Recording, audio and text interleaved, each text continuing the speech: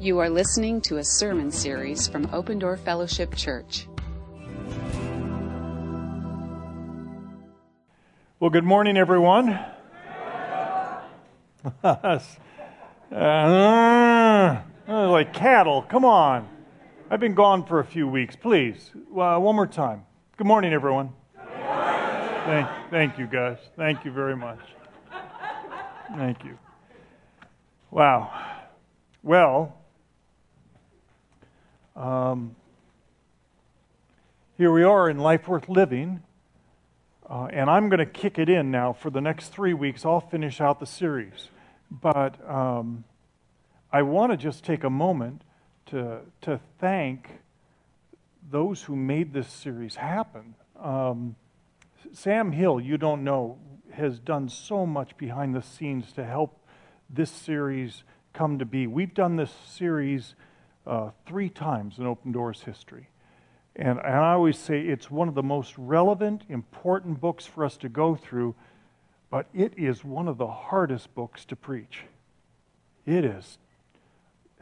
Solomon drank, and it is sometimes tough to follow what he's doing. But I want to just tell you how proud I am of those ones who spoke in this series. Clint, yeah.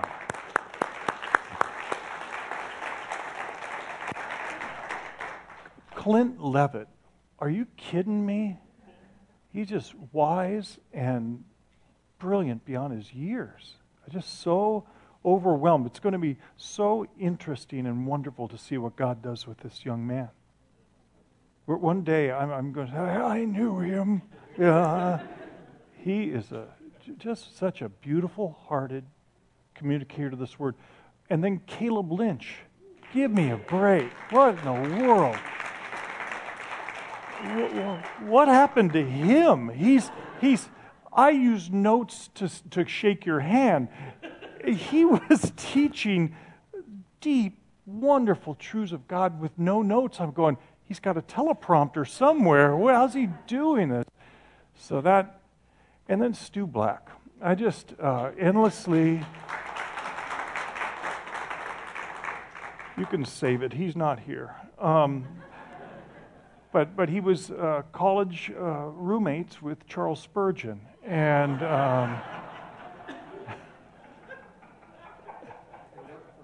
yes, and yet he always, Stu, anytime we ask him, he goes, yes, when? You tell me and I'll preach it. And he just gives us such clarity and information, wisdom, and he actually has pictures and notes and stuff, outlines, and man, I just love that brother. What's that? Don't forget the handouts. Absolutely right. So guys, just so grateful to be part of this series, Life Worth Living. And now we're going to go through the last 3 weeks. The last 2 are pretty easy. They talk about the young person and the older person. This one, not so easy. This one, the first 11 times I went through it, I thought, there's nothing here. I have to preach this. And then it has come alive for me, and I want to preach it over and over again.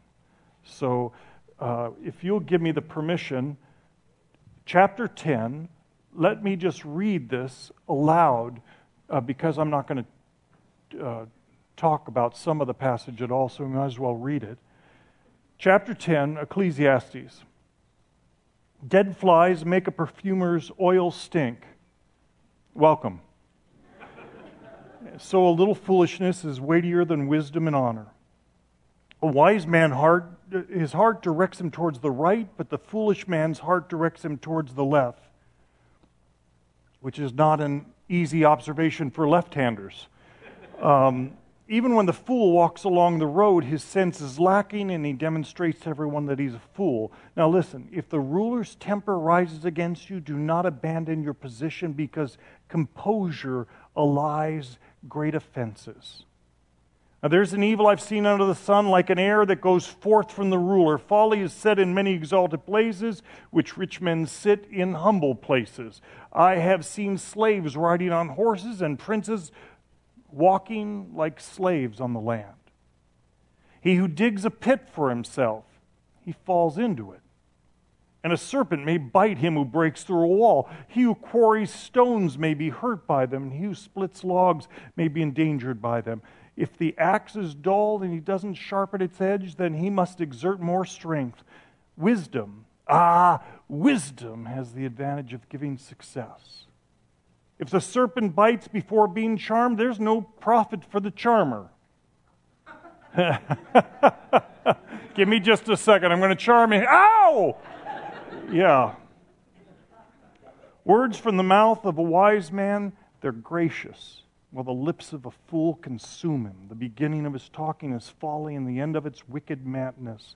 Yet the fool multiplies words. No man knows what will happen, and who could tell him what's going to happen after him? The toil of a fool so wearies him that he doesn't even know how to enter into a city.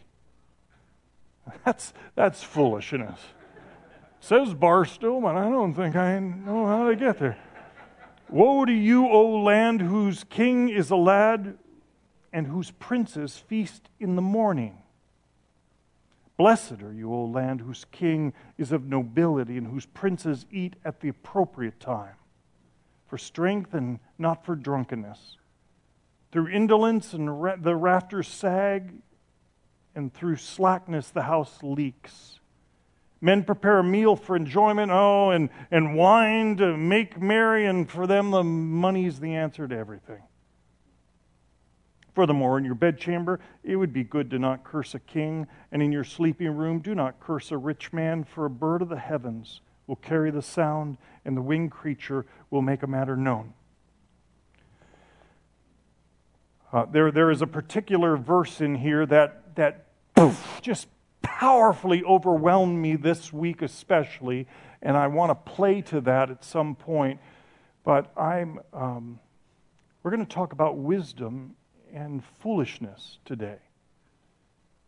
It's like 15 years before when Solomon wrote Proverbs, almost the entire book was on wisdom and folly. It just laid out couplet after couplet after couplet. But here it's a little harder for Solomon because these are all things now that he has failed at. These are all things that he has to say, this was me. And so I want to tell you a story from 15, 20 years ago. I think it was close to 20 years ago. A very wise man who I knew had to endure me in a season. I remember I got hurt. I don't even know if it was right that I got hurt. I don't even know that it was hurtful. But I got hurt. And if you knew me, I'm an incredibly passionate person. And I would respond subjectively to hurt and over-respond. And I still can do that. And anyways, I did that. I over-responded and I hurt someone badly.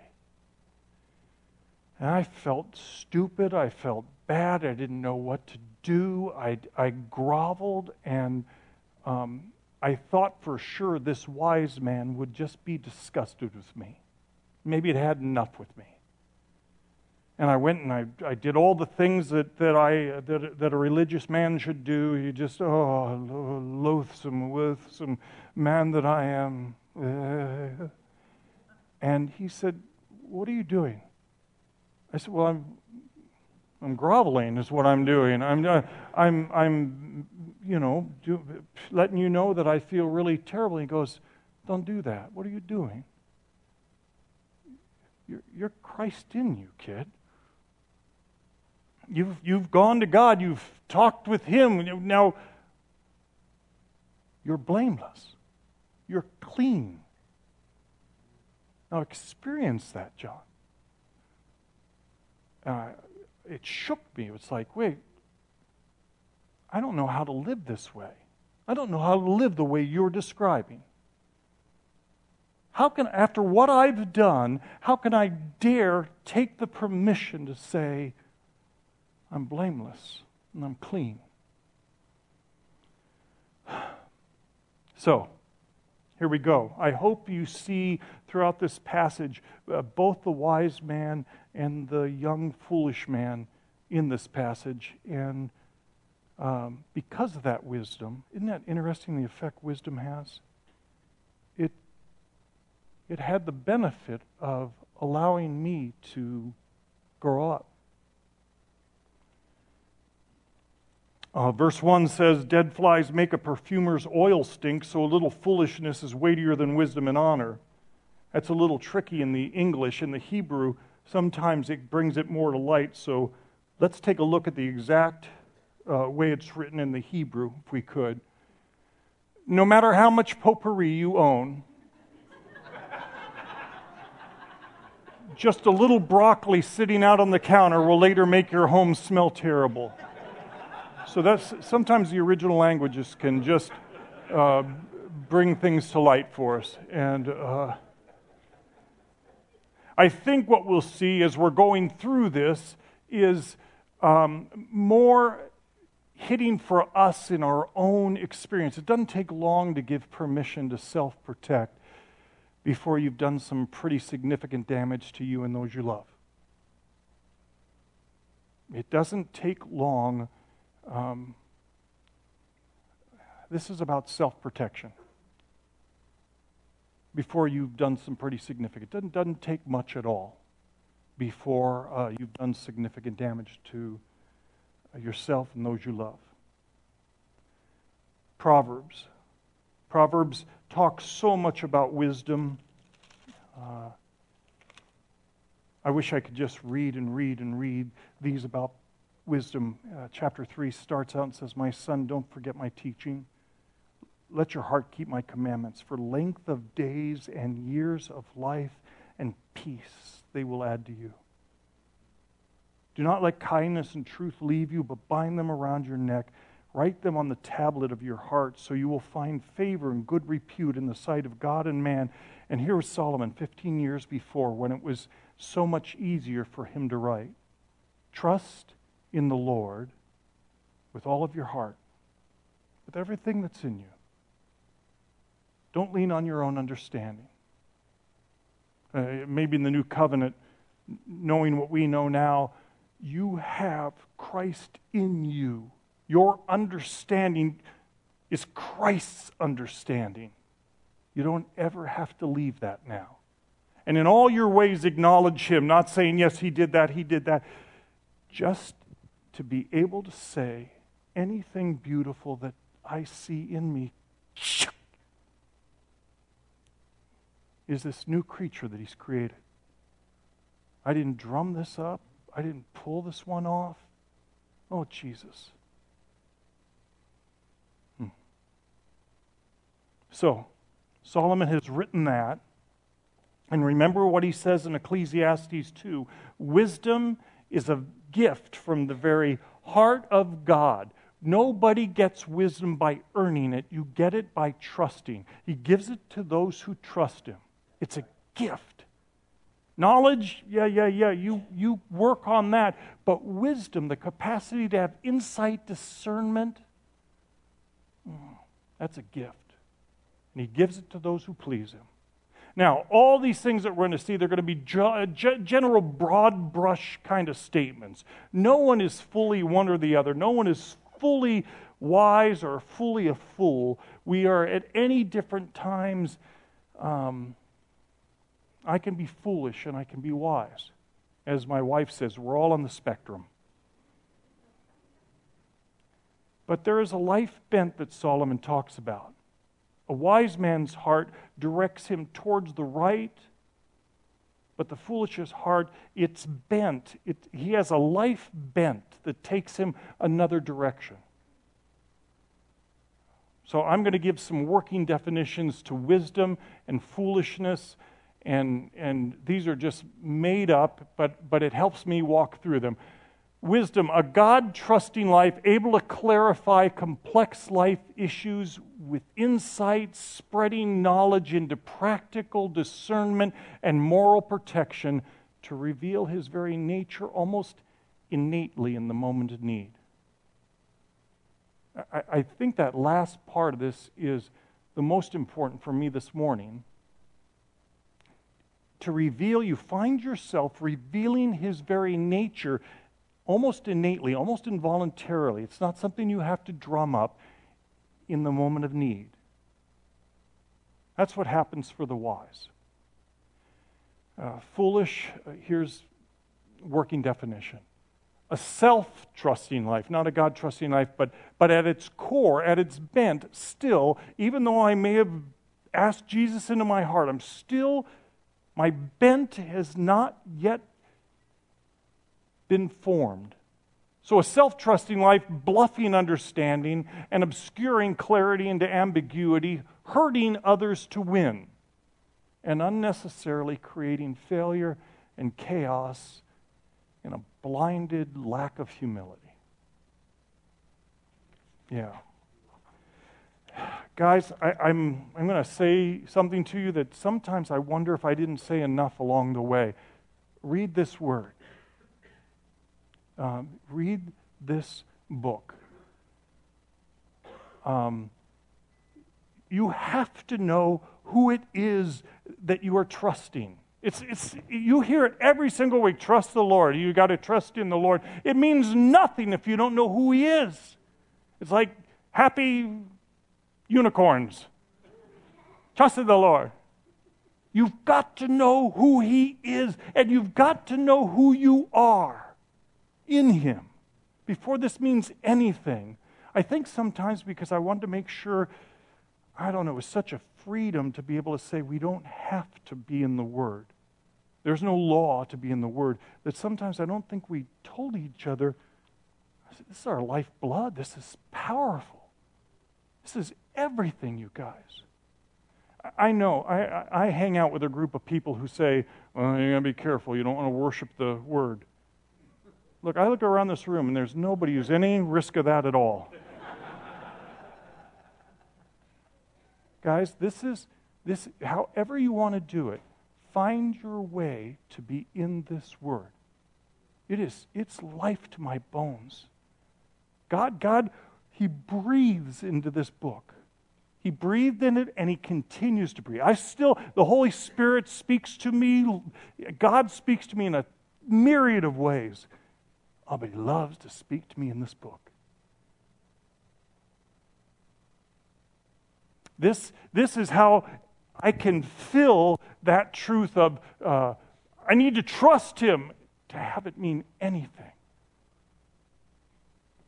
All right. What do you experience when you're around a fool?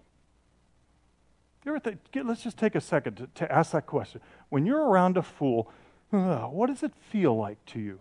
Raise your hand if you wouldn't. Just say it. Yes. Frustration. When you're around a fool, there is a lot of frustration. What else do you feel? Yes. Uncertainty. Ugh. What else? Discomfort. Yeah.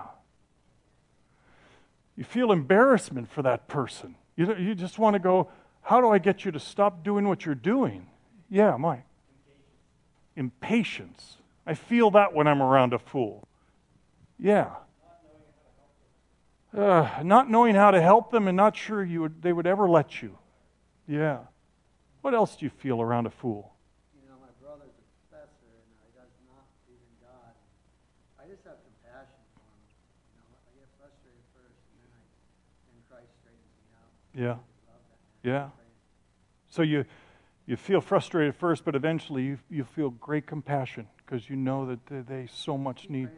Yeah. I can't do it, but I know God can. Yeah. What else do you feel when you're around a fool?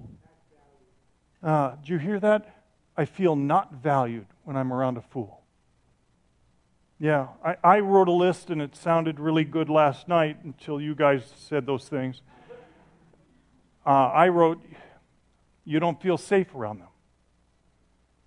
You don't ask their counsel, though they still give it. And the fool is pretty self-aware. That's one of the hardest things is they are self-unaware. They're not, you just go, do you hear yourself?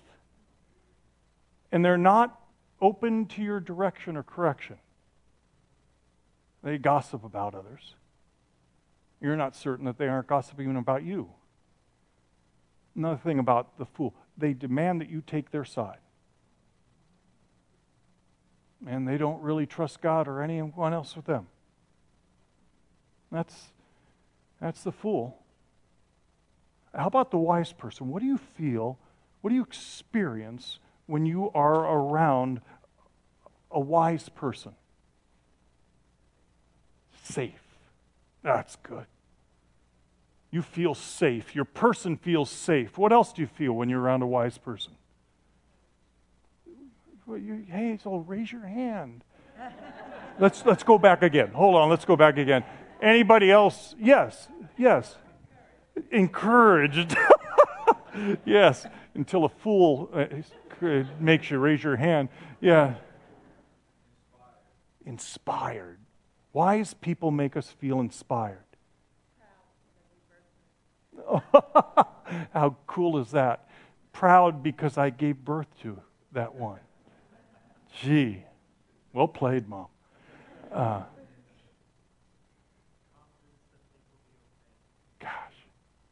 when you're around a wise person, you have confidence things are going to be okay. Comfortable. Unsure of yourself around a wise person? Because you feel like, wait, I'm not sure I match up. Okay. Yes. Happy. That's right. Absolutely, man. Yes. Valued. Yeah. Gosh, a wise person makes you feel equipped.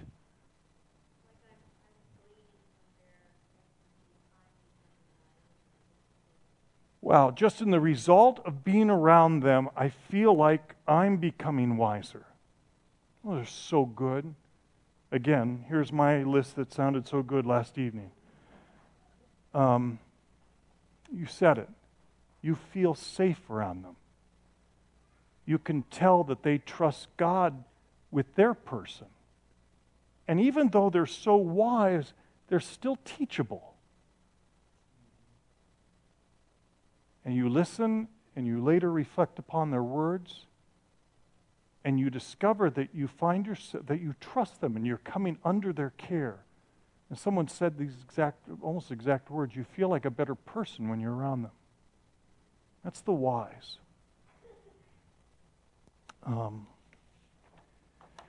So guys, bear with me. I want to go through this passage well, and then I have an agenda of a verse that I really want to spend some time at the end of it. So let's look quickly at the fool's heart. The fool's heart is bent, we talked about it, towards the left, towards dishonor. In Scripture, it's always, let me see, Psalm 16:8 talks about it. Because he's at my right hand, I will not be shaken. Therefore my heart is glad and my glory rejoices. You have made known to me the path of life. In your presence there's fullness of joy. In the right hand there are pleasures forever. There's nothing in the left hand at all. It's just lint. This is hard. I'm a left-hander, okay? So in the Middle East, I'm nothing. You know, in the Middle East, people eat with their right hand. That's how you eat. You only eat with your right hand, and you do hygiene things with your left hand. That's why I'm from Ireland. We don't do that stuff. We just both hands for everything. You know, we eat like wolves. So the fool's heart is bent towards the left to dishonor. The fool readily demonstrates to everyone, verse 3, that he's a fool. He gets harmed by his own attempts to harm others. We're going to look at that in a second. He's trapped by his graceless, endless words. If you would just listen to me. Let me say it one more time. Oh man, if I looked at Stacy and said that, let me explain from another angle. And she just goes, I'm listening to him just drone on right now, trying to defend himself. He is so wearied by life sometimes, how hard it is just to be him, that he wanders around lost. He or she feels self-entitled. That's that section that we have about the princes of the unhealthy king who just, everything was supposed to be done for the people, all of the concerns and all of their issues. The king and his associates and princes were supposed to deal with that in the morning, and then at the end of the day you could feast and celebrate. But there was such a self-entitlement about them. They just all day long were feasting and ignoring the needs of the people.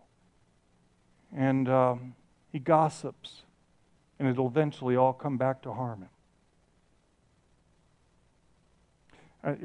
That very idea of what we're talking about in the fact that he is harmed by his own attempts to harm others. He who digs a pit may fall into it. It's interesting. He used an allegorical, metaphorical picture. He who digs a pit may fall into it. If you're digging a pit for someone else, be careful. You probably will fall into it.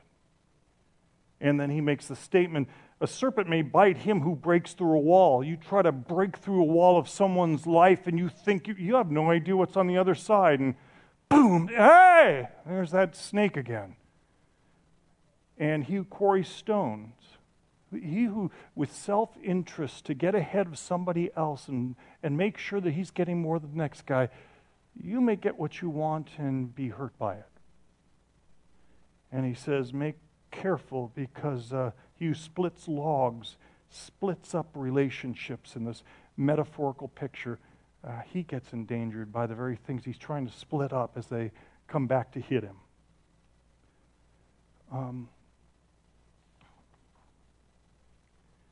So I want to make sure I hit this verse 19. Men prepare a meal for enjoyment, wine makes merry, and money's the answer to everything. That's not true, right?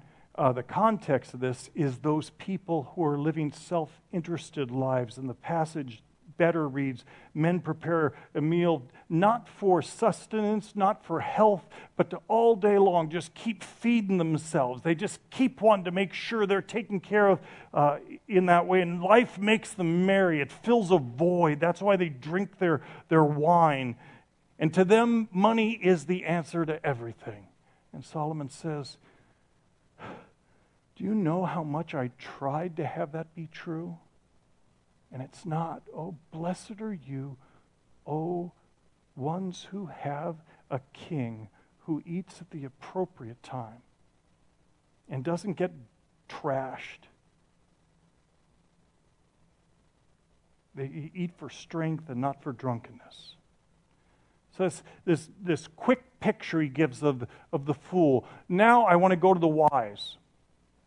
The wise are bent towards honor and trust of God and others. There's always this picture of their hearts bent towards the things that glorify God. At the end of the day, they're going to mess up, they're going to fail, but their bottom line, their M.O. is to the right. The wise have, I love this, in verse 10, wisdom has the advantage of giving success.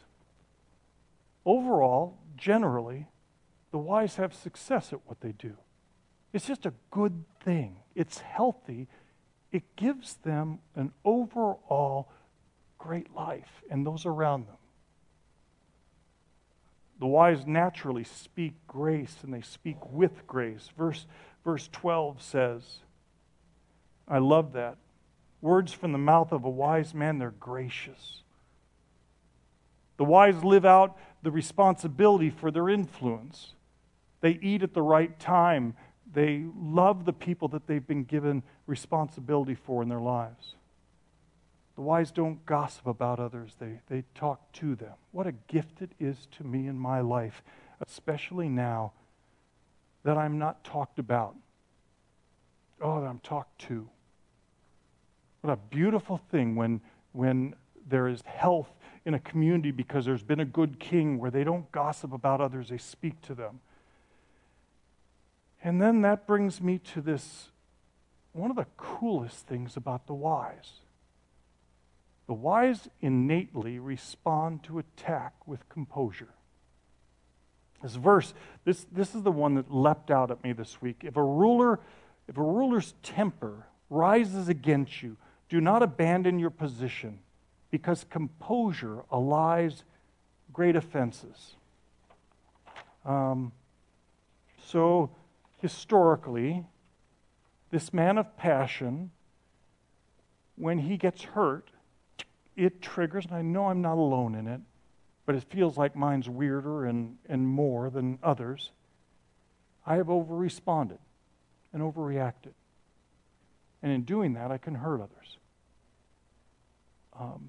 And I want to run. That's what it feels like, is just, you know what? Never mind. I quit. I'm done. I got hurt, and I'll tell you what I'm going to do. I'm going to pull back. I'm going to take my ball and bat, and I'm going to go elsewhere. Nobody's going to hurt me. I may respond for a second, but basically I will just leave. And Solomon says, don't. Solomon doesn't even know what he's talking about new covenant-wise. He doesn't even know about Christ in us yet, but he knows wisdom. He knows God's heart. And he says, kid, don't. It's not your heart's bent. It's not who you are. Stand your ground. God is your vindicator and the protector of your name. Will you just do that? Wisdom trusts God to protect you against the wrong done to your name. And this is where we get into identity. This is the part of the show where John and I wish I had better pictures to draw. I wish I had better visible object lessons, but I'm just going to try to speak it out of these statements. The wise, you get to remember who you are. I'm Christ in John on my worst day. I am not what this person has just said about me. I'm a new creation. And so if I can remember that, and that gives me the permission to be able to own and repent if I know I've done something wrong, if I've hurt you relationally, even though everything's already forgiven totally, I still want to be right with you. That is relational repentance. It is this, you guys. I don't know how to say this any better or any differently than I have the last 2,200 times. Christ now, presently, what he did on the cross, still now has this incredible thing of being able to clean me and make me feel blameless. Make me experience that. It's redemption. To take someone who feels dirty and is dirty and go, shh, you're clean. That's how powerful what I did on the cross was. Me? Don't you understand? I'm the one who just did. I know. You're clean. You're blameless. You get to make amends. You get to do all those good things. Yes, yes, yes. But from a position of blamelessness and cleanness. Now I don't have to trust. I get to trust that I'm not who I am being accused of. And I get to remember that God's in control of my very life and my very reputation. Now, if I dared to believe that, what would that create in me? There's a word that's used twice in the the Old Testament, and Solomon chooses to use it here. He says it would give you composure. Such a beautiful word, composure.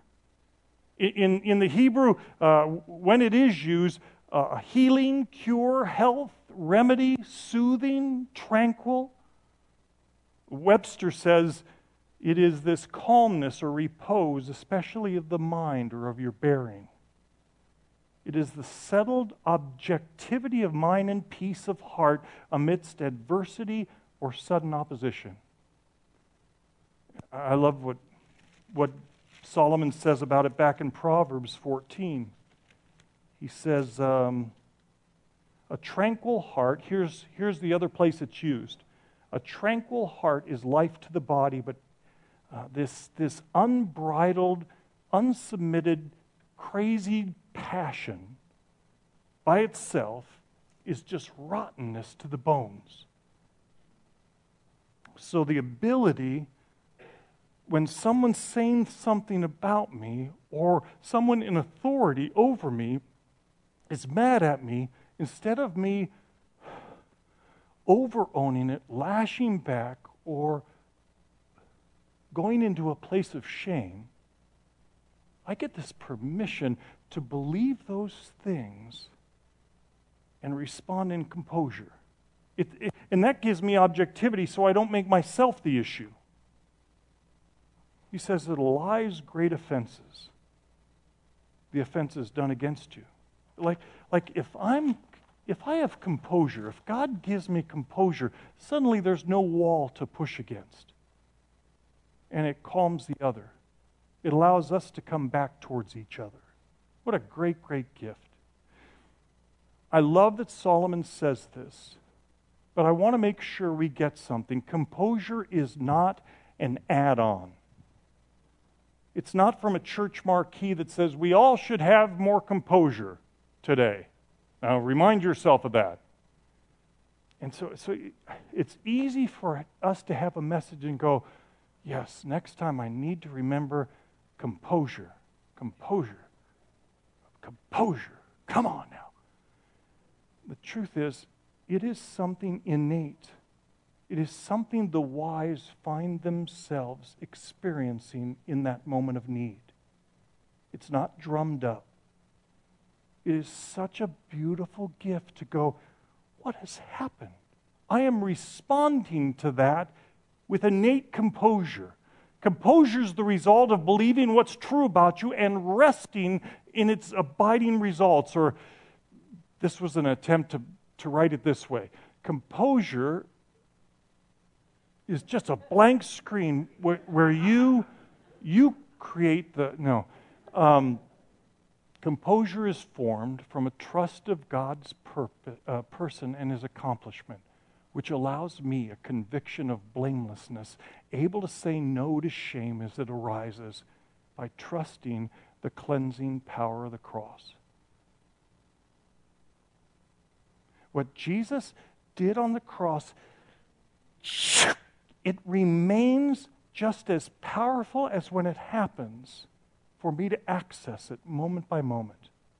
He said, here you go, more. It's infinite. It will never stop. Kid, what do you need? What do you need? You need truth about who I say you are so that you won't enter into shame, so that you can receive this accusation. Okay, you got it. You got it. More. Just take it.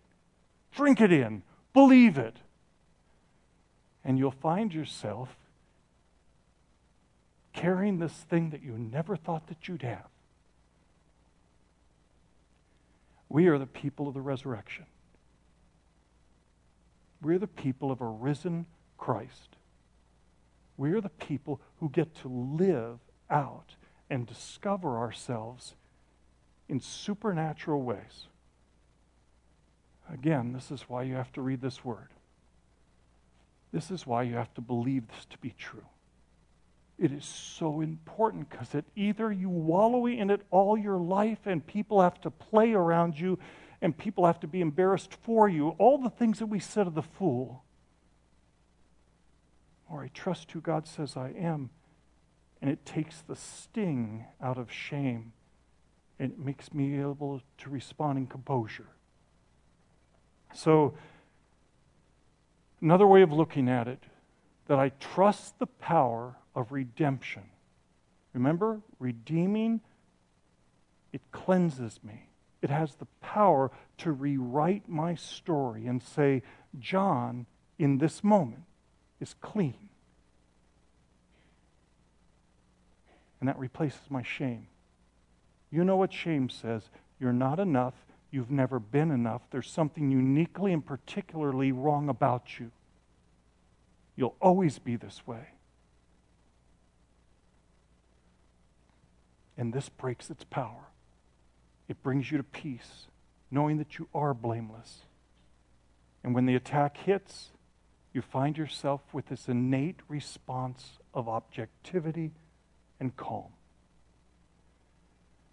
And I know we sit there and some of you are saying, I don't even know what that means yet.